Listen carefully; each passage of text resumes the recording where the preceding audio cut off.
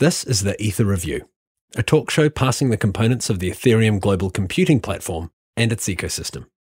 Building on a basic knowledge of the blockchain, we seek to understand the mechanics behind this new generation computing network and the services it powers. Some of the discussions featured on this show are technical, while others are higher level. Digix is a digital asset issuance and tracking platform built on Ethereum. It's designed to minimize KYC intrusion and offer physical asset shadowing while protecting from the kind of loss of funds customers expect of contemporary financial products. Digix appears to be on track to providing the most comprehensive and customer-oriented digital asset platform around. Initially, they will be offering gold-backed tokens using a powerful proof-of-asset certificate. So what about you guys? Whereabouts are you guys all located? And would you mind introducing yourselves? Yeah, sure. So we're all in disparate places right now. I believe Carl is in the States. I just reached Singapore from New York City. And Anthony is out in Japan right now. Wow. Yeah, that's jet set. Yeah, it's 4 different time zones right here. So yeah, I'm just gonna give a short personal introduction about myself. Please do. So my name is Kai. I'm the co-founder of Digix. I used to be a currency trader on Wall Street in a large investment bank. I left my job to start Digix about a year ago, and I've never looked back since. I believe in the product that we are promoting and we are building. So I'm looking forward to launch this product by the end of this year. So I'm Anthony Euphemio. I've been working in the IT and software industry for over 18 plus years now. I did work in the financial sector on Wall Street. Did a lot of work with banks. Did computer security before that, and systems administration. So I've been around the block as far as tech goes, and got into cryptocurrencies around 2010, 2011. Got into mining, and then heard about Ethereum in one of the Bitcoin chat rooms on IRC, and I just got really, really excited about it, and been involved like pretty much around the third week that they made that announcement. I've been pretty much involved with it and trying to figure out what I wanted to build on it, because I thought it was very exciting technology, and it's going to be disruptive in the future. Let's see if I got this correct here. I'm Carl Mullen. I've been working in the digital currency business since 1999, and I've worked for a number of the larger companies. And right now I'm writing books for Palgrave Macmillan in New York City on digital currency and the history of digital currency and regulations. Carl, so I suppose you know a lot about the history of digital gold and things like that. Yes. It's not often to come across someone with a background in digital currency before Bitcoin came along. Yeah, that seems to be the way the industry is shaping up right now.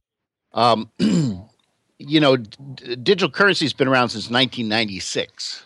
So there's been a lot of companies that have come and gone, and a lot of new regulations that entered the market, and a lot of changes over the years. So it's exciting if you're able to look back at the history of it and sort of plot where it might go from here. And I've enjoyed doing that. Well, Carl, as long as we're here, would you mind, could you give us a rundown on the history of digital currency? It started in 96 with eGold, and they were pretty much the first company in the world to come out with an online payment system, and also the first one to come out with an online payment system backed by gold.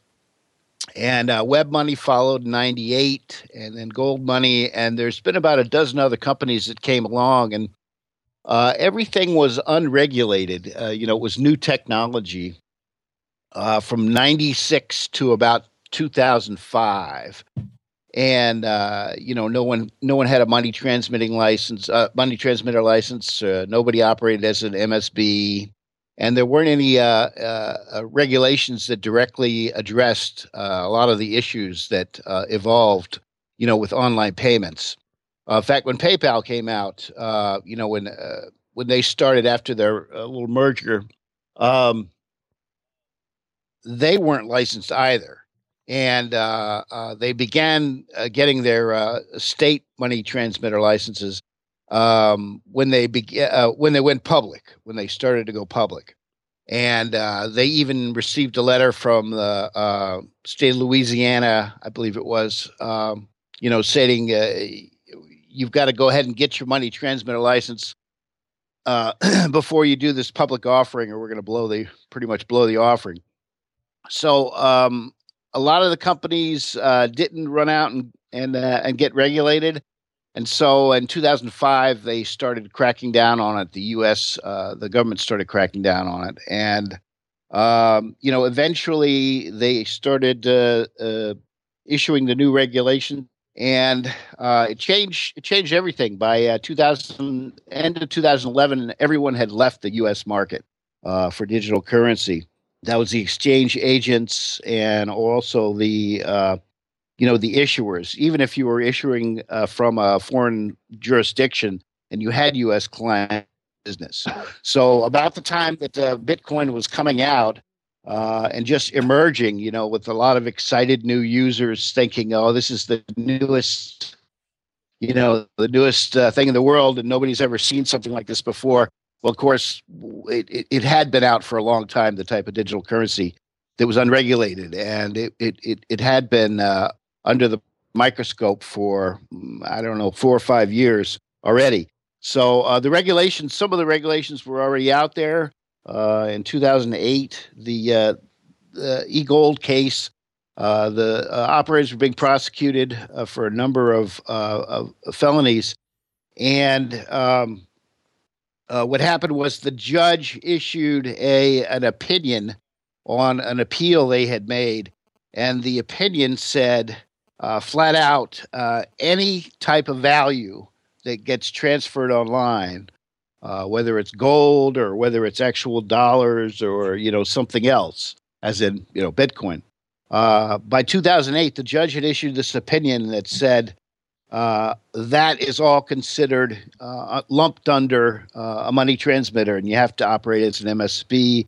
You have to have your anti-money laundering. You have to know your client. You have to have all that in place. So by 2008, before Bitcoin even came out, the regulations were there, but they weren't actually written into law until about 2011. And that, that's changed everything. There used to be dozens of exchange agents in the U.S. that would take in, national currency and exchange it out for eGold or WebMoney or one of the other companies. And by 2012, there were none. So the industry evolved out of the U.S. Rather than in. And the regulations are there right now. They've been there since about 2008, 2009, and so it's a different field to play in the U.S. where you have all these massive regulations and consumer protections and commodity regulators and rules, as opposed to China or Russia or any of these other big countries that that have a lot of users in them, where it's just not really regulated. So you see that kind of world market evolving, where the U.S. trails behind everyone else in development of consumer and commercial digital currencies. So I hope that gives you a little bit of an idea on the kind of place, the kind of market the world is right now for Bitcoin and these others. Now that we've got a history of digital currency, how does Digix fit into this digital currency landscape or legacy that's been established before it? I think that a lot of the products and services that emerged, in the last 15 years, they were sort of first entries into the market. And I think what's happened is we've learned a tremendous amount about serving financial products to the public, and what financial products such as Digix, how they can improve transactions and trading and loaning money and settlement around the world. What you had with a lot of the first products that came out, which were gold money and web money and e-gold, e-bullion. What you had was a lot of people who were not tech savvy, or who were not bankers or familiar with online payments, and the solutions that they provide for the world. You had, like, when eGold emerged, they came out with Dr. Jackson's, his goal and his mission for introducing that product to the world was to help all of mankind. He had these really broad goals. He didn't know who he was serving, or who would use the product.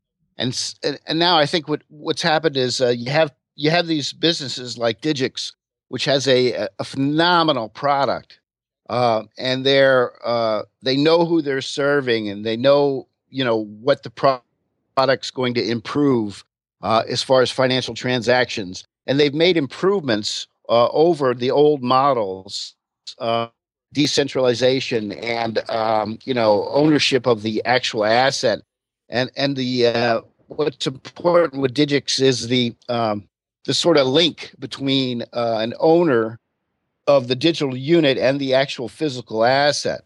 Excuse me. You didn't have that 10 years ago, or even 5 years ago.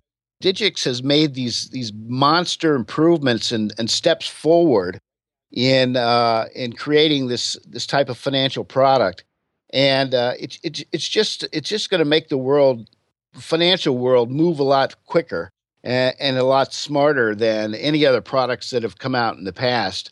You have these monster improvements, and then you have a group of tech savvy gentlemen that can really produce a convenient a tool that helps move things along.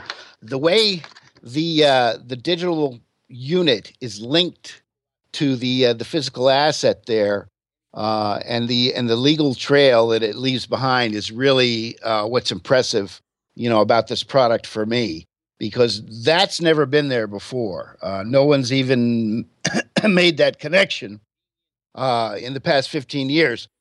Gold money had a similar product where the gold was deposited in the vault, and there was actually an offline ledger that made that connection between the owner and the actual physical asset.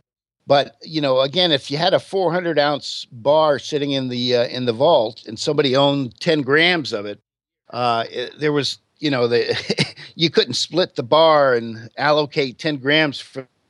Structured it with the tokens making up the certificate, the certificate being the legal ownership online.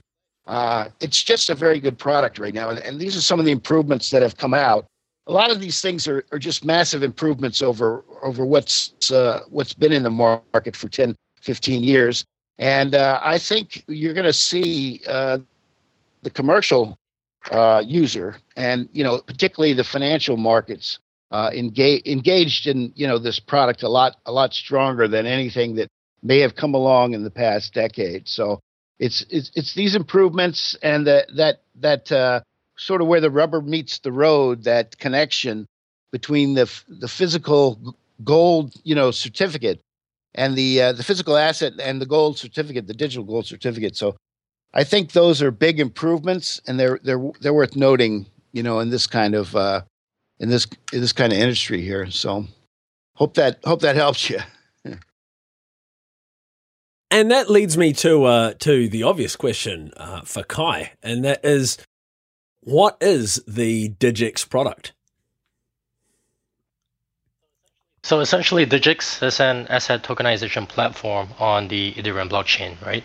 So we essentially represent gold bullion with digital certificates and tokens on Ethereum through the protocol we have developed in-house. So as mentioned in some of our earlier interviews, the process we have created does not rely on the users trusting the employees or the people working at Digix, but to place their trust in the proof of asset protocol that we've created in-house. So Digix plays the role of an overseer of this whole protocol, and as long as this protocol functions, your asset is guaranteed to exist. Let me just give you a brief description of this proof of asset protocol. So in this proof of asset protocol, we have a few actors that ensure the existence and integrity of your gold bullion. Specifically, they are the supplier, the custodian, as well as the auditor. Every entity in this chain of custody would use their private keys to sign and acknowledge their role in the whole proof of asset process. So, for instance, the supplier would use the private keys to acknowledge the delivery of gold to Digix. The custodian would use their private keys to acknowledge the deposit of gold from Digix, and the auditor would then make sure that our holdings correspond to customers' holdings and acknowledge all these information onto the blockchain itself. The paper documentations are therefore a result of this process at Digix. The model we have created doesn't rely on what I call backward integration, which most other firms who are putting physical assets on the blockchain are doing instead. What I mean is that they take physical documents, scan, upload them, and rely on these documents to prove the existence of an asset. At Digix, the old method of backward integration becomes obsolete, as every entity in this proof of asset protocol plays a direct role on the blockchain to verify the existence of the asset. So currently, we don't know of anyone doing anything similar because Ethereum represents the only method for us to do this in the most robust and decentralized manner. So essentially, you guys are familiar with DocuSign, where you basically you can get a PDF file and you can put your signature on it. So we've sort of made a similar solution on top of our platform, where basically the custodian, when they make a signature, the document actually gets created at that point. So there's no document until the signature is made, acknowledging the asset, and so at each step the document gets created with the signature, and it can only get created with that person's signature. So you can kind of imagine what the power, how powerful that is, not just for gold, but for other types of things, legal documents that could be that this could apply to in the future. I have a question written down here, and that is, what are the components of a proof of physical assets certificate? Could you kind of break down what exactly it contains? Yeah, so it's basically it's partly a process and partly a protocol. So the process is we receive an order from for a physical gold bar on our platform using Bitcoins, and we record that on our contracts. So we actually keep a record of the actual order. So it's not just the physical asset existing in the first place. It's actually the order is also there. So you can keep track of. So even our whole fulfillment system is on the blockchain. So it's transparent. So people will actually know that this order was made, and that it was fulfilled at this time, and that there was a physical gold bar that was procured because of this action, and then that this bar was delivered to the custodian. And at some point in time, this bar was audited by a third-party auditor to prove that these things actually happened, and that there was no single point of failure in the process.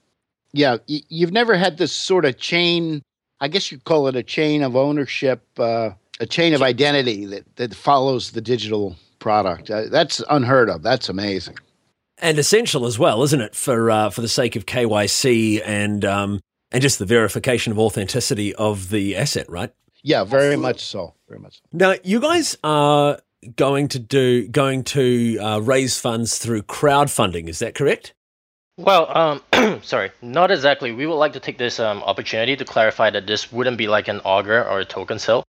We are essentially just soft launching our product and giving away free ether for every purchase. So these ethers are just meant to reduce the learning curve of users because, gas is always required for any transactions on Ethereum. So our crowd sale is more of a pre-sale of our product. So you're not actually selling stake of your of your platform. Nope, that's not what we're planning to do when we launch our crowd sale. Okay, because my next question was going to be, and that prefigures my next question, which is how are you going to raise an A-list round if you don't know who your backers are in the first place? Right. So we've always planned to keep Digix as a privately funded company. We believe that this gives us a lot more autonomy to pursue the vision that we want. In that sense, having funding is a double-edged sword, in the sense that we might have to build out a product that isn't, to our vision, to what we want to create.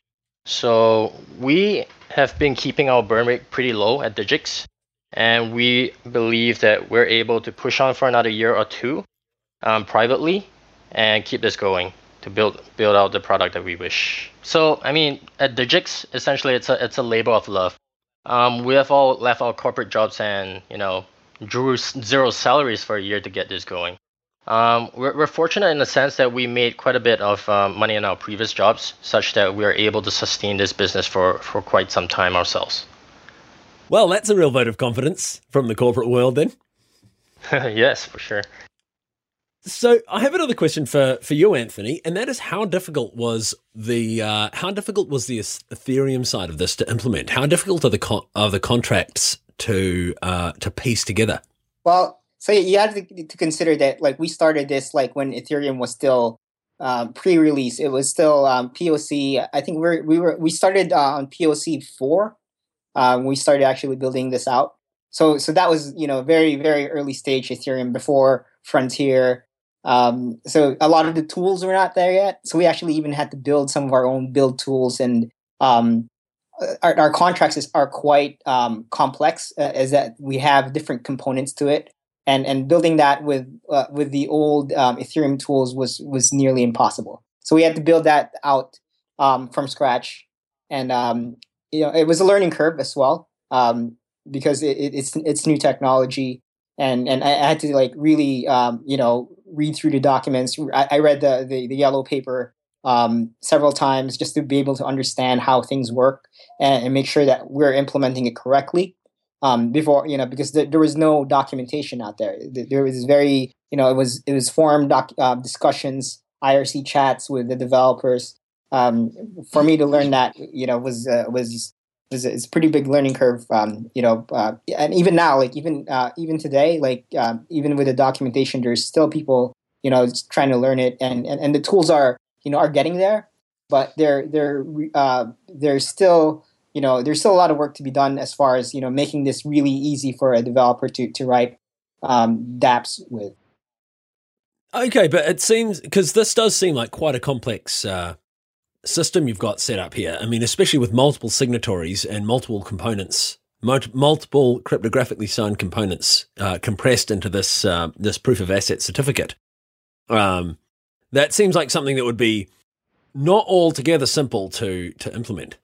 Yeah, it was challenging, and we learned quite a bit, and that sort of also steered us to a direction where like we can actually implement similar systems for other companies as well. So we also started a consulting arm as part of Digix, so we can actually provide like share some of our knowledge to other companies and help them build out solutions similar to what we have in the future. I've been reading the Ethereum blog, and there's something by Alex van der Sande there right now about how to use the wallet and that he's developing. And it seems really simple today to issue these these currencies yourself. Yeah, well, the project has matured quite a bit ever since for a year now. So I think that they're getting there where they can make these instructions on how to create your own assets, which is like one of the first goals that they had was to to allow people to create their own apps with very little coding experience. But I also consider that these are very simple tokens. They don't have the same type of complexity that we're doing at Digix.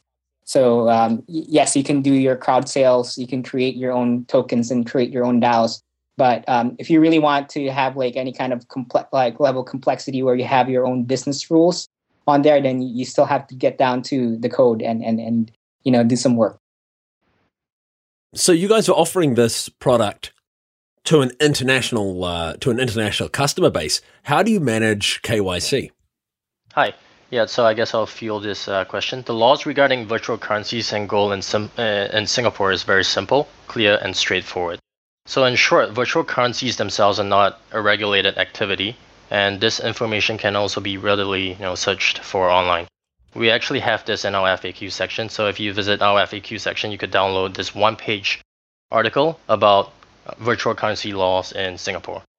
Essentially, in summary, it says that virtual currencies are not being regulated in Singapore because it's not being considered as legal tender, neither is it being considered as a security.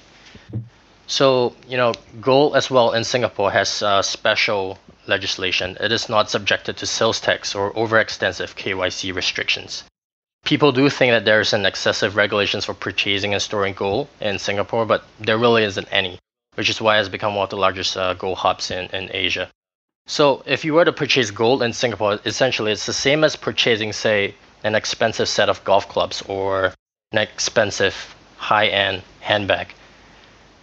Moreover, in fact, we're not the only company that offer Bitcoins for gold in Singapore. There are actually one or two others that facilitate the exact same thing without requiring an extensive invasion of privacy.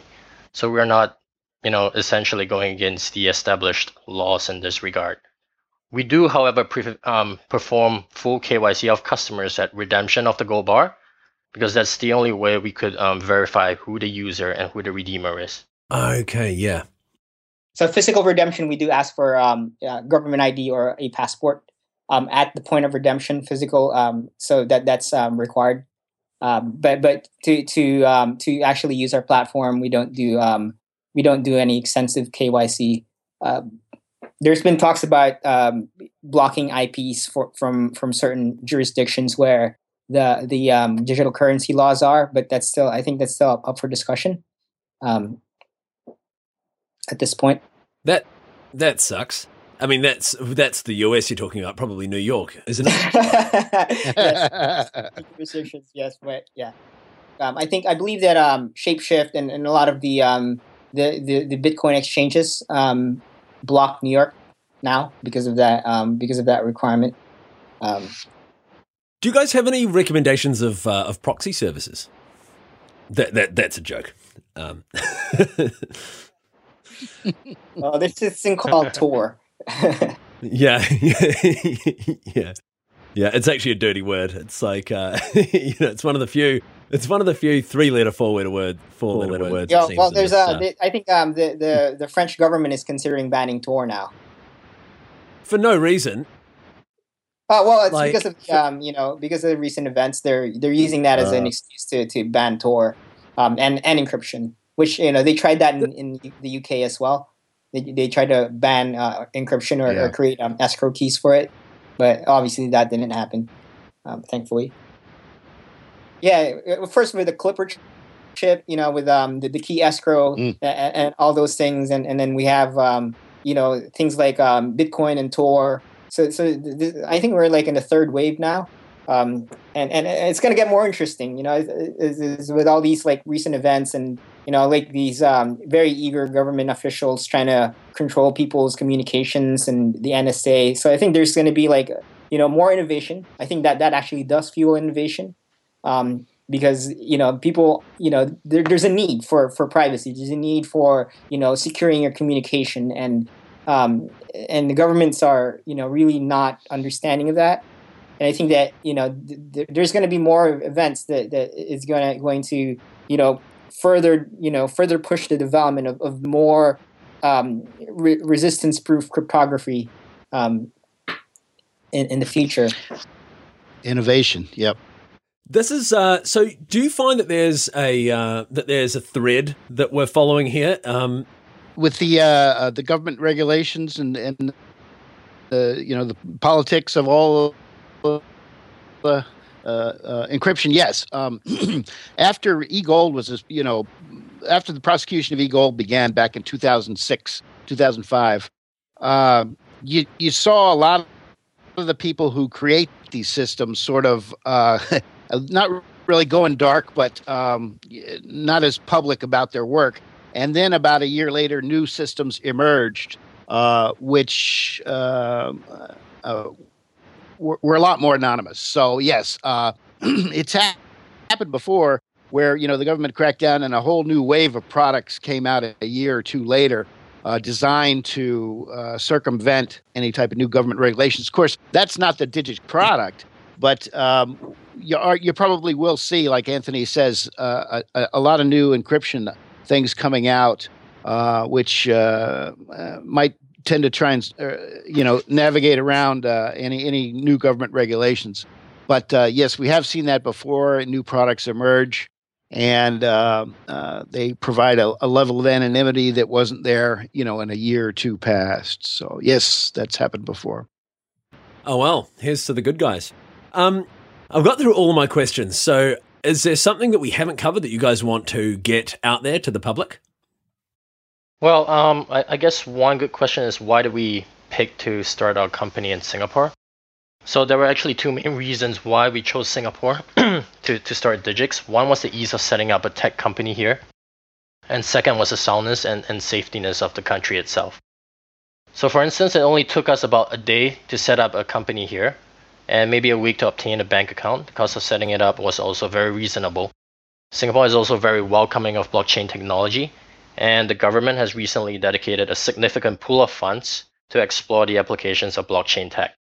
So we're actually working in a very receptive environment, and we like to be part of a place of positivity instead of a place where it focuses on over-regulation, like in some other countries. So not only that, Singapore is a great place for high net worth individuals to store their wealth. It is a reason why people like Eduardo Severin, the co-founder of Facebook, Jim Rogers, an investment manager, I think, that worked with George Soros in the past, and many others have decided to move over and live in Singapore. The crime rate here is also absolutely minimal. Now, the custodian that we have engaged with, Malka Ahmed, is also located at the only Fort Knox of Asia, Singapore Freeport. This is a maximum security vault, which has high levels of clearance before one can even enter. I've personally brought members of the Ethereum Foundation to see the operations, and they saw for themselves the level of security that the vault has to offer. So I guess these are the main two reasons why we decided to set up shop in Singapore. What about Switzerland? So, well, the thing is, besides I myself am a Singaporean, so it made it a lot easier for me to navigate the entire regulatory environment. So, for instance, just 5 hours ago, I was in a meeting with a regulatory body discussing if I needed a commodities trading license or not. And it seems like we don't, which is a great win for us. So the reason why we chose Singapore is that, I'm local, and it's a lot easier for me to navigate the regulatory environment. Cool. That's handy. Yeah, for sure. So as far as the future goes, we're very interested in providing a really good product with good consumer protection. So we're the next part of this after we launch is building the Aegis wallet, which is basically it's a multi-signature wallet that has legal representation to it. So basically, you'll sign up for it. You'll provide your personal information, and in case you lose your keys, there's an attorney that actually holds a signatory key that would allow you to release your funds to a new wallet. So I think that type of consumer protection is doesn't exist in the crypto world right now, and people, there's many people who have lost their funds from like their keys not being backed up properly or having their keys corrupted. So we want to avoid that, especially if we want to deal with the high net worth customers. Is we want to be able to provide them with a good decentralized service, but at the same time to give the types of protections that traditional business models provide their customers. Yeah, that's key. I mean, I've lost a ton of money in exactly the way you describe on a number of occasions, just because I don't know what I'm doing. You know, Actually lost my one of my Ethereum presale wallets so I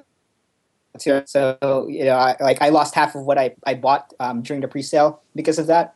So and I'm a tech guy, so if it can happen to me, it can happen to anybody else. So I think that type of protection that we're going to be building is going to be very crucial to what we're doing. Definitely. What about you, Carl? Is there anything you'd like to add? Well, I think that in the past 15 years, you've seen a lot of new products come out, and a lot of innovation, but a good part of the financial world, at least financial agents, moving money and settling funds around the world, have not become involved with digital currency because the unit itself was not a sort of a legal document, a legal item. And they were restricted from jumping in and encouraging clients to use a digital product. And now you see these. What's emerging with Digix is it's a legal product. Like Anthony was just talking about the wallet. It's it has a legal connection to the owner, and you really don't see that in anything else in the digital currency market. Where there's this connection, like I said before, where the rubber meets the road between the digital asset and the physical asset and the person. And that, it's kind of the trifecta there that would encourage a lot of other financial representatives and agents around the world to become involved with a digital gold product. I know other companies have tried to do it, like James Turk and his son tried to encourage financial agents to become involved with it, but they didn't have this type of decentralized safe product and that had that legal connection to the asset, which was visible and transparent. That trades on the Ethereum blockchain. So I think you're going to see in the next year or two a lot of financial agents around the world that are responsible for clients' monies and value jumping into this type of product. I think it's an exceptional opportunity. So that's why we jumped on board. Hey, what about other products? I mean, what about other assets? Is it easy to represent assets other than gold using the same certificate system that you guys are using? Yes, definitely. So the next product on our list would be diamonds, because there are actually clear standards and definitions to what constitutes a diamond of quality, so to speak, just like gold bars. So we're currently working with our asset supplier on that. Now, apart from physical assets, we're also looking to work with anyone in general who needs or sees a need for our proof of asset protocol. This is essentially an asset shadowing system that could be applied to a wide range of industries. So, for instance, Tyler Smith from Free My Vunk, I believe he appeared in your talk show previously. Yeah. He has managed to, we've been in touch, and I believe our protocol can be easily adapted to digital assets. It just involves us changing the actors. In our case, it would be the custodian and the supplier, as well as the auditor. It's all about customizing our proof of asset protocol, changing the entities and actors involved to suit digital games. So you think you can use the Digix system to store the digital assets of computer games? Absolutely, like gaming cards or weapons in game. These are all customizable using our POA protocol. This is awesome. That's totally incredible that you guys are talking with Free My Vunk, because what they're doing, I think you guys will get published before them, but what they're doing is incredible. I mean, it's really significant. Just the unlocking all of that locked value in terms of computer things that people have worked for in games and can't realize the economic value of those items. They're going to unlock that. I mean, it could be $1 trillion. Yep, and it also applies to the Aegis product as well. Is that basically because it is an Ethereum wallet, it's a multi-sig wallet. You can store any type of Ethereum asset and have the same type of legal protection that the other Digix products will have. Where can people find you guys on the internet individually, and where can people find out about Digix? Yeah, so our website would be at www.dgx.io, or feel free to reach out and add me on Skype at kc.chng. I guess I'll just leave my personal email too. It would be kcchng@digix.io. Yeah, and you can also reach out. I'm a staple on the Ethereum chat rooms and the forums. So feel free to drop me a message on there. And I help a lot of people too. I think it's also good mental exercise for me to be able to help people solve their Ethereum problems. So if you guys have any questions, feel free to just ask. I try to be helpful as much as I can. Hey, this is Carl. I'm on Skype at Digital Currency. That's my that's my handle, and I have a little consulting business at dcia.us. Great. Hey, well, thanks a bunch, guys. Yeah, thanks for having us, Arthur. Thanks, Arthur. Thank you. Thanks again, Kai, Anthony, and Carl. I was on production and editing. Show notes, credits, and links can be found at letstalkbitcoin.com and on Twitter at EtherReview.